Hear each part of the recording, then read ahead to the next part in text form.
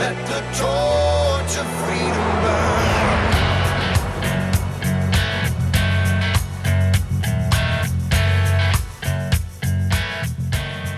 Welcome to the intersection of faith and the culture. Glad to have you with us here on Wall Builders. We're taking on the hot topics of the day from a biblical, historical, and constitutional perspective. I'm Rick Green, America's Constitution coach and a former Texas legislator. Appreciate you joining us. Also here with David and Tim Barton. David, as everybody knows, is America's premier historian. Tim Barton is a national speaker and pastor and president of Wall Builders. And all three of us, you can find out more about us at our website, wallbuilders.com and wallbuilderslive.com. Either of those sites, you can make that one-time or monthly contribution. Thanks for coming alongside us in that way. And lastly, be sure and join us on April 22nd. Big groundbreaking for Patriot Academy. Going to be incredible. Lauren Boebert with us, John Rich, Tim Barton. We got Mark Meckler, Lara Logan. There's going to be a ton of people there, and we would love for you to be there. In fact, we want you to come to the groundbreaking, but also stay over and do your constitutional defense course. If you haven't done that with us yet, you need to. It's a great opportunity for you to learn handgun defense and constitutional knowledge at the same time, and you get to be part of that first class on the Patriot Academy campus. We'll be doing them almost every week after that, but something about being in the inaugural class. Would love to have you with us. Going to have a great time. Anyway, Wall Builders is an opportunity to help rebuild the walls. We're literally working to rebuild the foundations of America, to get the good stuff in, to solve the civic and biblical ignorance that got us in this mess by teaching civic and biblical literacy. We're glad that you're a part of it. Hope that you will do that in your community as well. Become a Constitution coach, start teaching people these principles, get your church to host a biblical citizenship class. So many different things that you can do. And it's always good to be a part of the solution and not just sit around and complain about the problems. All right, David and Tim, time to dive into some good news. I know our listeners, if they're new and they haven't been with us for a whole week yet, they may be thinking we're calling this Good News Friday because it's, Good Friday. But we do Good News Friday every Friday, and especially on Good Friday. And the whole idea is to bring good news from across the country, all kinds of stories out there that we can share where we are restoring biblical values in the culture. So what do y'all want to start with on Good Friday for Good News Friday? Well, there's so many good stories out there, and I'm going to take one that we really hit a couple times in the last few months, and it's going back to New York City and Mayor Eric Adams. And I mean, I just keep getting more and more impressed with what he's doing. I don't agree with everything he's doing because I tend to be conservative. He doesn't tend to be. But my goodness, he is so open about putting God and Christ at the center of his life. He gives us testimony. He grew up in what is known as the Kojic Church, Church of God in Christ. He's now in a non-denominational church, but he's assembled all these faith-based summits in New York City, saying if we're going to solve our problems, we've got to get faith back in it.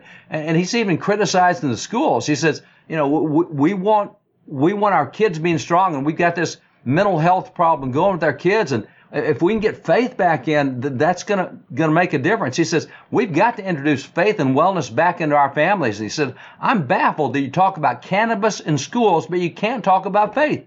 I'm baffled. I'm baffled that we don't understand the importance of faith. I mean, this is the mayor of New York City, and he's sounding like a lot of red state mayors or red city mayors. And granted, I mean, in New York City, from a Texas standpoint, there's so many places where they're crazy. But when you start out with an acknowledgement of God, and he gives his testimony on how God shifted his life and changed him, and he's had a dramatic conversion, and he's talking about how we got to have prayer back in the public schools in New York City. And he's talking about you've got to identify as a Christian. I just think it is super, super good that you have a mayor in New York City that is going back and saying, God's the solution. Here's where you get your problems fixed. Go back to God. Man, if we can agree on starting point with God, we can talk about all sorts of other stuff and solve that later. But I am so thrilled that he keeps doing this, and he's getting beat up for it. I think this is maybe the third time in 2 months we talked about it, and he gets beat up every time an article comes out, and he doubles down.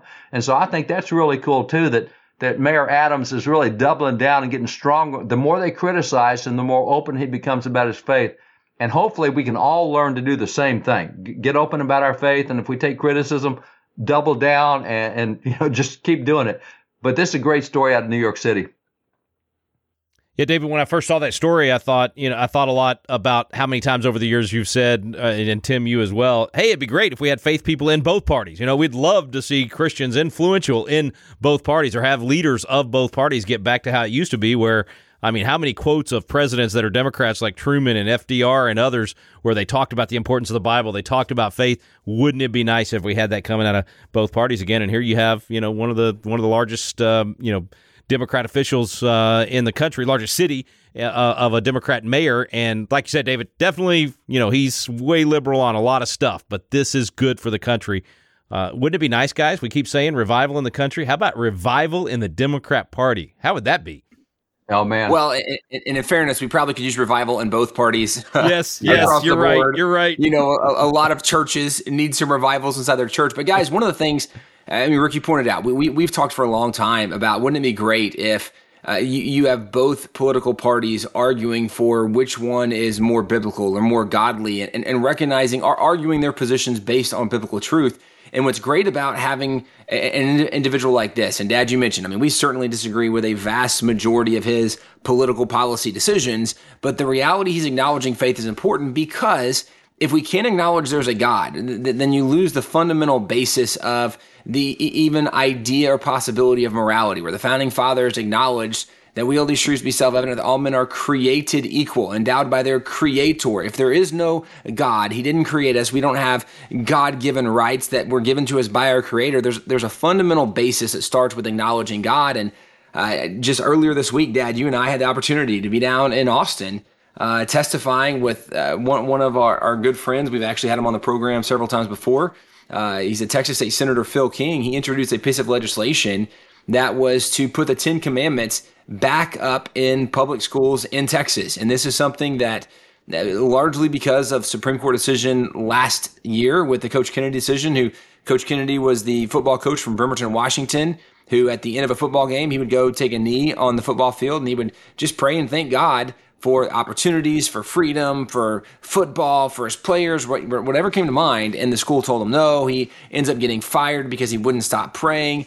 And the Supreme Court, when they determined the school was wrong for firing him and he had to be reinstituted, had to get his job back, the Supreme Court acknowledged that the reason the school had taken that wrong position is because there was bad precedent from earlier courts. There was a case back in 1971, Lemon v. Kurtzman, where the Supreme Court said that if there's anything outwardly religious, basically it's not tolerated. What they said is you can only have a religious expression if it's not intended to be religious, if there's if there's no religious component, then you're allowed to do it. Well, that is dumb. You don't do religious things to be anti-religious, right? That's really silly, but this was kind of their standard.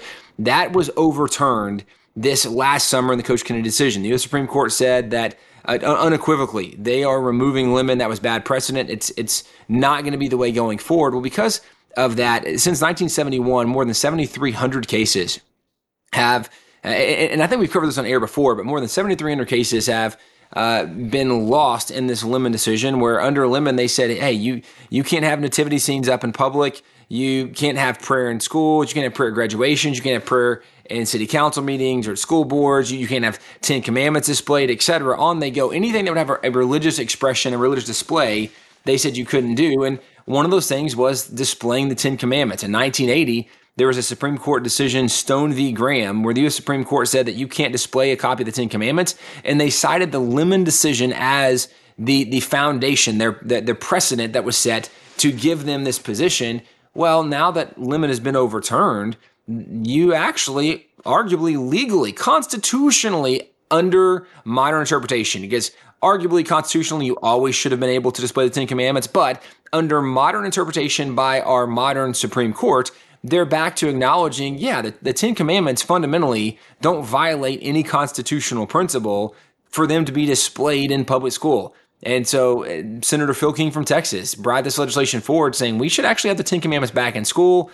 We were able to go down there. One of our good friends, Matt Krause, who is now an attorney with First Liberty, that's Kelly Shackelford's organization, he was there. And so Dad, you, me, and Matt were all down there. Matt gave legal perspective. You gave a historic perspective, and I was able to give a lot of the what I thought was the basic common sense moral perspective the moral argument for the Ten Commandments. And so, Dad, I feel like it's even worth acknowledging now as we're talking about a Democrat mayor acknowledging God. Why this is great is because it helps us have a foundation. If we can get back to acknowledging there is a God and there is truth, there are morals, then there is hope for restoring some of these values in society. But let's go back. So, Dad, you were able to talk about some of the historic reasons for the Ten Commandments. What was part of the argument you laid out, just so all the listeners will know, because this is something, by the way, that we hope and pray this kind of legislation will be introduced in all 50 states. But let's back up. So, Dad, what is part of the historic precedent for this?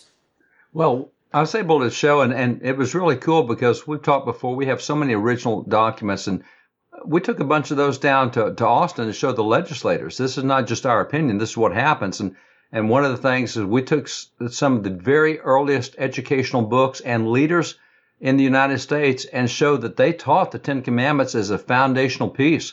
The first textbook published in America in 1690, that first grade textbook had 43 questions on the Ten Commandments.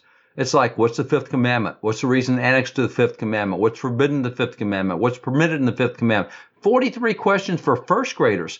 And then the famous McGuffey readers that sold hundreds of millions. They had the Ten Commandments, and Noah Webster and all the books he did. His History of the United States has a section on the Ten Commandments. So we went through all these textbooks. Then we showed how that the Ten Commandments had been placed in schools back in the 1940s. The Fraternal Order of Eagles, not a religious group at all. They put up 10,000 copies of the Ten Commandments in school classrooms as a secular group, realizing, Tim, as you said, the moral benefits of this thing. And then we talked about how the Ten Commandments movie came out with Cecil B. DeMille, and as people went to watch the movie in the theaters, they got a brochure when they walked in and said, hey, here's all the actors, Charlton Heston and Yul Brynner, et cetera. But you need to know, America's got 32 million laws, and that was back, in 1956. And said if we'd live by the Ten Commandments, we wouldn't need 32 million laws. So that was the moral message being given to the public. And then we looked at when it was taken out of schools and when it was taken out. Tim, you mentioned Stone v. Graham. At that point, we had the Ten Commandments constitutionally legal and permissible in schools for 191 consecutive years. And suddenly the Supreme Court gets this brainy idea that we don't need them anymore. 190, you can't tell me they were unconstitutional because we used them 191 years. We just got a bunch of activists on the court who didn't want them. And Tim, as you pointed out, it's now turning back the other way. And so looking at Texas, we really think that's a good possibility. We may see that bill go forward.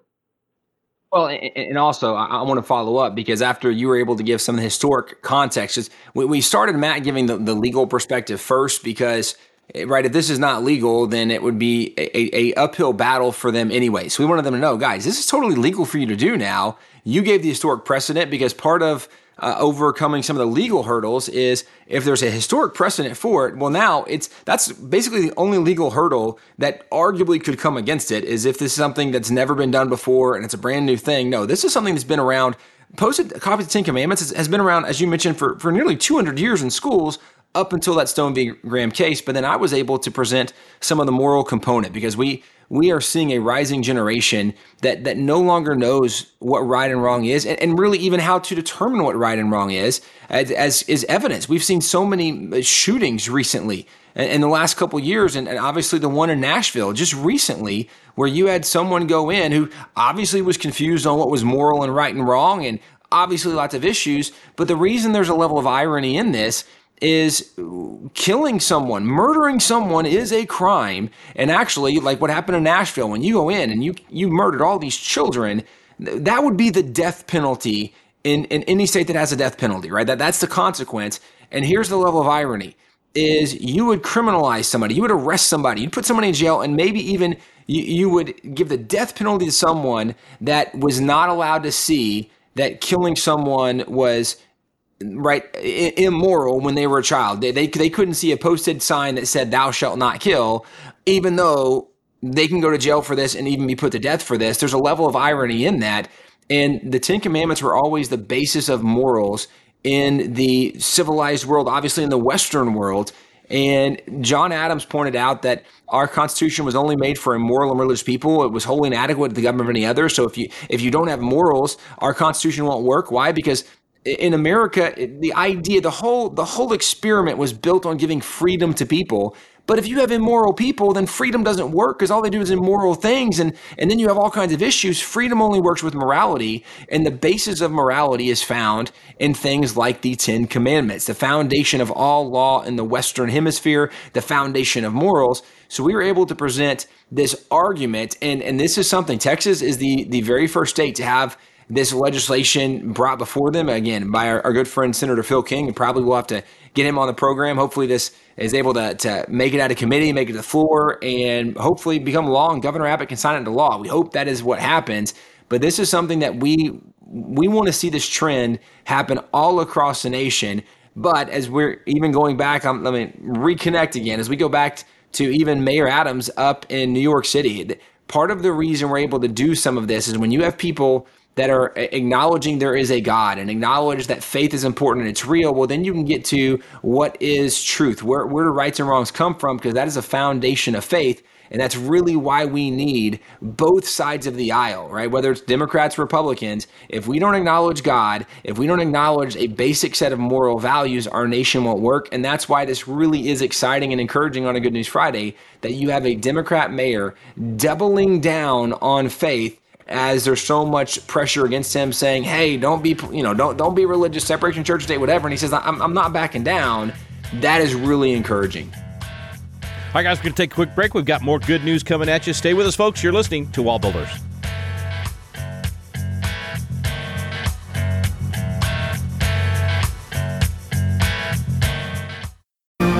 Have you noticed the vacuum of leadership in America? We're looking around for leaders of principle to step up, and too often, no one is there.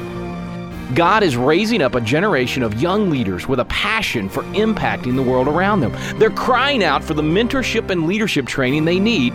Patriot Academy was created to meet that need. Patriot Academy graduates now serve in state capitals around America, in the halls of Congress, in business, in the film industry, in the pulpit, and every area of the culture. They're leading effectively and impacting the world around them. Patriot Academy is now expanding across the nation, and now's your chance to experience this life-changing week that trains champions to change the world. Visit patriotacademy.com for dates and locations. Our core program is still for young leaders 16 to 25 years old, but we also now have a citizen track for adults. So visit the website today to learn more. Help us fill the void of leadership in America. Join us in training champions to change the world at patriotacademy.com.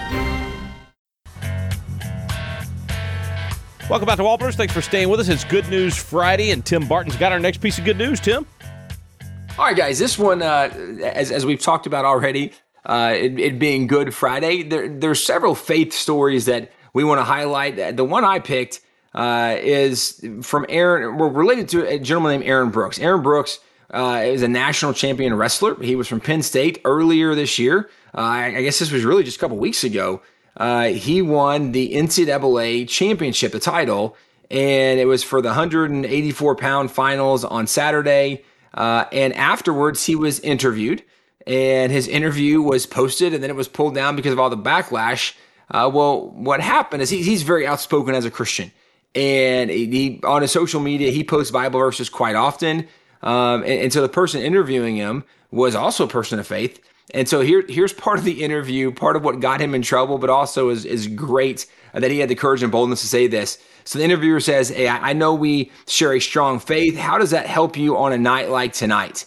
Brooks, who often shares Bible verse on social media, then responds and says, well, it's everything. Christ's resurrection is everything, not just his life, but his death and resurrection. You can only get that through him. The Holy Spirit, only through him. There's no false prophets, no Muhammad, no anyone else, only Jesus Christ himself. Now that's his opening line. He's being asked about the championship and how did you do this, and did the faith play a part?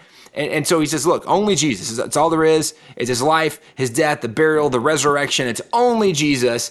And so then they continue the conversation. He says, I'm blessed. God used me. He gives me this platform for this right here, to exalt him. That's all it's for. When I'm suffering, cutting weight, away from family, it's all for him. It's all for his glory. Now, as you can imagine, there was a lot of backlash. There was a lot of pushback from, this was aired on ESPN. ESPN covered this, or at least this interview initially as it was posted And so, of course, it gets pulled. And then you have all these different ESPN analysts and different athletes that begin commenting back about how ignorant this was and how dumb it was and how bigoted this was, that you would say Jesus is the only way, which, just to clarify, Aaron didn't come up with that notion. Jesus himself said that he was the way, the truth, and the life. No one comes to the Father except through him. So Jesus is the one that made the claim of exclusivity. Aaron's just repeating what Jesus said about himself. Nonetheless, he really, no pun intended, was getting crucified for this statement. And he has been staying strong in the midst of this. And so, guys, maybe appropriate as we're looking at Good Friday and recognizing what Jesus did on the cross. This is something that just a couple weeks ago, you had a NCAA champion, a wrestling champion, openly acknowledge not just that he was a Christian and not just that faith was important, but actually laid out some of the foundation of faith, that it's Christ. He's everything. His life, his death, the burial, the resurrection. All right, there's no false prophets, right? That whatever else, it's only Jesus. It's all through him. It's really encouraging to see an athlete when he has that kind of platform. This interview is going on ESPN, and he is open about his faith, and not just about being a Christian, but even about what Jesus did, who he was, who he is, the only way to the Father, exclusivity. Guys, it was really encouraging to see that, and now we can pray that God encourages him and blesses him and gives him strength, because he's going through a lot of persecution because of this, but really great to see him standing strong in his faith.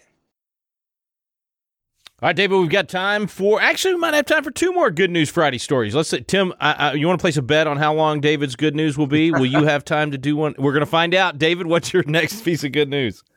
Well, it's kind of on the same theme we've had all day, and it's people standing strong with their faith. And, Tim, just what you're talking about, the guy takes a beating. The stronger he is, the more he takes a beating. But let me go back to what Jesus said in Matthew 10. He said, if you confess me before men, I'll confess you before the Father. Implication is really clear. If you're silent about me, I'm going to be silent about you. So it's really this is a Christian duty to be firm in our faith and to share our faith. And Jesus said, look, you're going to get persecution. If you're following me, it's going to happen. So if we're trying to avoid getting yelled at or getting slammed or whatever, that's not the way to go. You want more courage and more boldness. And this next story I've got deals with that. This actually came out of Southern Illinois University in Edwardsville. And there is a student there, Maggie DeJong, and she's part of the art therapy program. Now, when you start getting into fine arts and art kind of stuff at most state universities, you're moving over on the fairly liberal side of the world. Not that any area of a state university is very conservative, but when you get into sociology, psychology, art, those kind of areas, they tend to be more liberal. And so she's part of all these art therapy classes. And as part of the classes, the students are on all these discussion boards, and they have all these different discussions and whatnot. Well, she happens to be a conservative Christian, and she shares her views as everybody else shared their views. And so they talked about everything under the sun going on. They talked about religion and politics and critical race theory and COVID-19 regulations and censorship, and on it goes. And so they're all having these discussions on this board back and forth, on all these social media platforms going back and forth. And it's interesting that 3 of the students in the class with her got offended at the fact that she was sharing faith positions. She was talking about God, talking about religious positions. So she was just sharing her faith. And they got offended at that. They went to the university, and the university issued an order that said that she cannot have any communication with those students at all. It's a total shutdown of her speech, and she can't, it was called a no contact order. She can't have any contact, even indirect communications with the other graduate students, because they said her political viewpoints, when she expresses them, they consider that to be harassment and discrimination. So here you are at university level, and you can't even share your view without getting the university to shut you down. Well, she didn't shut it down. She went and got help from Alliance Defending Freedom, and Alliance Defending Freedom went to the university and said, no, you can't do this. And the university said, oh, you're right, we can't do that. And the university backed down. But Alliance Defending Freedom didn't stop there. They said, this is really egregious. You stepped into private communications on what she can and can't say on her private communications. And so they went to court, and the good news is the court said, this is so egregious, we're going to let her proceed with a lawsuit against the university because this is so out of bounds. And she stood for her faith, and she was willing to fight for it. She's in court now, and the court has said she can go forward with that lawsuit, suing the university for trying to limit her ability to express her faith, even in social media posts. So great news is, again, courage. And with this comes all the problems. I mean, she had the lawsuit, and she had the university after her, but you got to keep standing for what's right. And that's the good news Friday for Good Friday, is Jesus Christ wins. And if we'll just take the right side, this is going to turn out really good. Well, Tim, if you had placed a bet on whether or not there would be enough time left for you to do another good news, I don't know, can you do one in 10 seconds? Are you that fast? Thinking, how did we cast lots? I'm not sure I would have gotten his robe, but yes, one thing I do want to say, so there are some great things the Founding Fathers said related to Christ's death, burial, and resurrection. We did a social media video earlier this week on the Wall Builder social media site. So I'd encourage people to check that out to see some of the really cool faith connection there is. Obviously American history, but even the Founding Fathers talking about the death, burial, resurrection of Christ as we're getting into Easter weekend and really remembering and celebrating the victory we have through Christ and the incredible price he paid for us, a love that God showed for us, all the things that we can celebrate, enjoy, the emotions we can experience this weekend. But there is a great social media video out there giving some context for this if people want to find that on the Wall Builders platforms. Well, as the Mercy Me song says, that's the best news ever right there, folks. That's the best good news we could share, what Tim just shared with you. Hope you'll share it with your friends and family. Be sure and take a link to this show from today and email it out, share it on your social media, and we'll have links for that story that Tim has on our social media site as well today at our website. Thanks so much for listening. You've been listening to Wall Builders on Good News Friday. We stand undivided.